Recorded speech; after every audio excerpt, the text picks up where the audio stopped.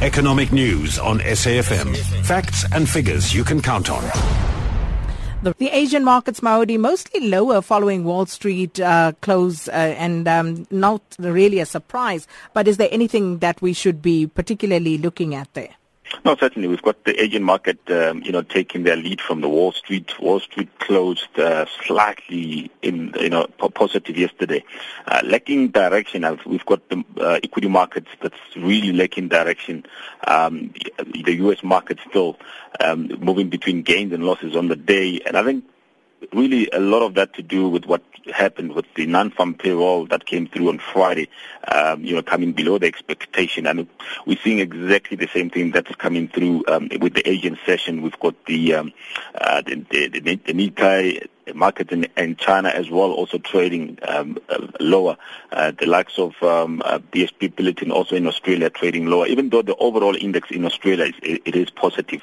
Australian market's the only index that is bugging that negative trend in Asia. But pressure coming through there in Asia, pressure certainly coming through in Japan. The Japanese yen stronger on against the US dollar, and I think that's also adding a little bit of pressure on that on the Nikkei index.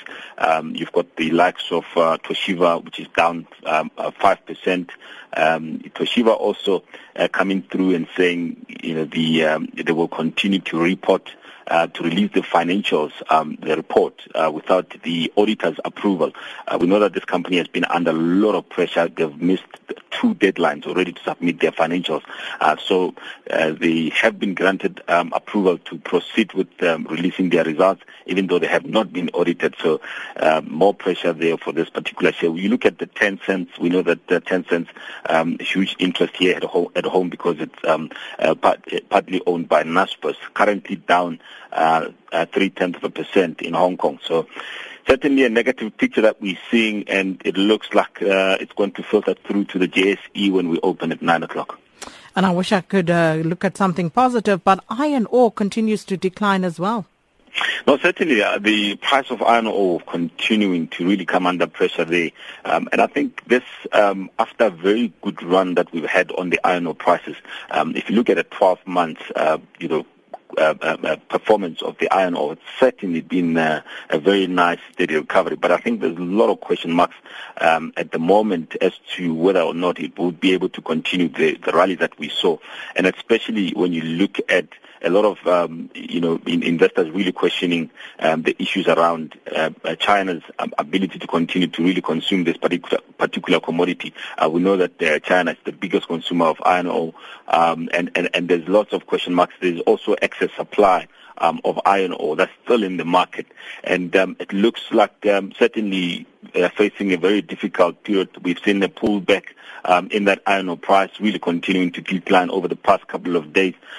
Surprisingly, though, the iron ore companies, the likes of Kumba Iron Ore, the share prices themselves have not really responded to that negative, iron ore price. Perhaps maybe as saying, the short-term pullback or the negativity that we're seeing in the short term, it might be short-lived, and I think there's still a lot of question marks, obviously around China, around the ability of the U.S. To bring back, to bring that inflationary trade to for the U.S. to really come in with those policies that we're seen as more, of a physical stimulus to really reignite some of these momentum that we've seen on some of these commodity prices. The ones that are really benefiting, the commodity that is really, really holding very well is the gold price. And we all know why, with the tension that is currently happening in Syria and North Korea, between the U.S. and North Korea, certainly boosting some of these safe haven commodities such as gold price rather. Well, we're going to leave it there for this morning. Thanks so much, Maudi Lentshwane, Group CEO at Lehumo Investments.